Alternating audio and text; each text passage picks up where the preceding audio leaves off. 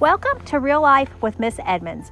Today I want to talk to you about some strategies to help make you a superstar remote learner.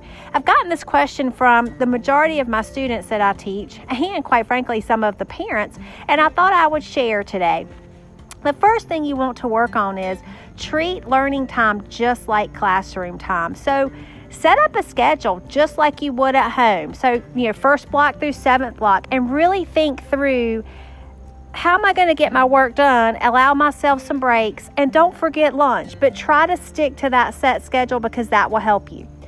Also, you want to hold yourself accountable. So make sure that you've got your to-do list and you review it each day. Put all of your projects, quizzes, and tests on your calendar and set reminders on your phone to go off the day before. Actually, let me rephrase that. 3 or 4 days before they're due, just to make sure you have plenty of time to do your best work. And then when all of your assignments are complete for the week, reward yourself appropriately for getting them turned in. That could be some Netflix time. That could be a little outside time. Maybe some quiet time with your phone, whatever you prefer. Now, the next step is pretty tough. Practicing time management. This is where it's critical that you prioritize your assignments that are due and use your study time to start on those first. So you want to think about, what is the allotted amount of time I need to complete each of these assignments? Write that time down and then set the timer on your phone so that you can be very clear to stick to your schedule. And if you've prioritized correctly, then you've got your most important assignments for homework due first. So now you want to create a regular study space at home and stay organized in this space. So first step is, let's find a quiet spot. Stock it with paper, pencils, supplies, highlighters, sticky notes, whatever you need to be successful with your studies. And use the same space every single day. Now, here's the most important thing. Let your family members know where that space is. So that's kind of your safe zone to get your schoolwork done. Now, remember I said treat your learning time just like classroom time. That means eliminate distractions. So just like at school, no phone. If you're in class, your phone should be put away in your book bag so that you're not distracted by your messages, your Snapchat, all those things that are going off, that you can really stay focused. You also want to limit the interruptions. So make sure that once you've set your schedule, that you've let your family know what your schedule is so they can help you eliminate distractions. Now, it's important that you figure out how you learn best. There's lots of surveys out there that'll help you discover if you're a visual learner, an audio learner, or a hands-on learner. Once you've taken one of those surveys and you figure out how you like to learn best, which really means, do you retain information from looking at it?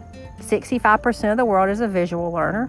Do you retain information from hearing it? That's audio. Or do you retain information from applying it and doing the assignments?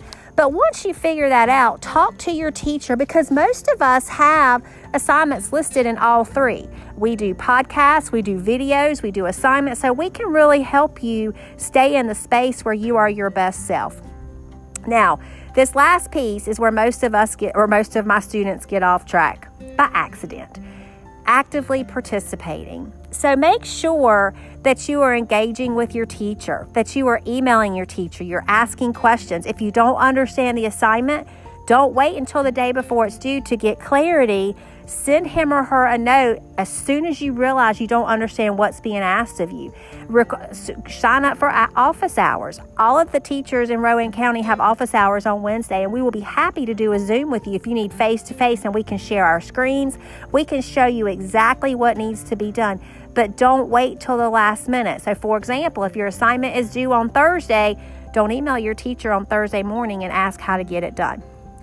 You always want to make sure that you're on your Zoom meeting 5 minutes early. You've checked your technical, make sure you don't have any technical difficulties, and that you are there ready to start and ready to participate. So you want to have your screen split screen. You want to have Canvas pulled up on one side and your Zoom meeting pulled up on the other. That way, if you have an interactive class like mine, you can interact on Canvas and you can be on our Zoom meeting. So the key here is communicate, communicate, communicate. So if you need some help with that, make sure that you've listened to my Zoom etiquette podcast, as well as my How to Email Your Teacher podcast. Those are two really good podcasts that will help you be super successful as a remote learner. So let's get together. Let's make sure you've got the right space, you've got the right tips, and that you're ready to be successful this semester.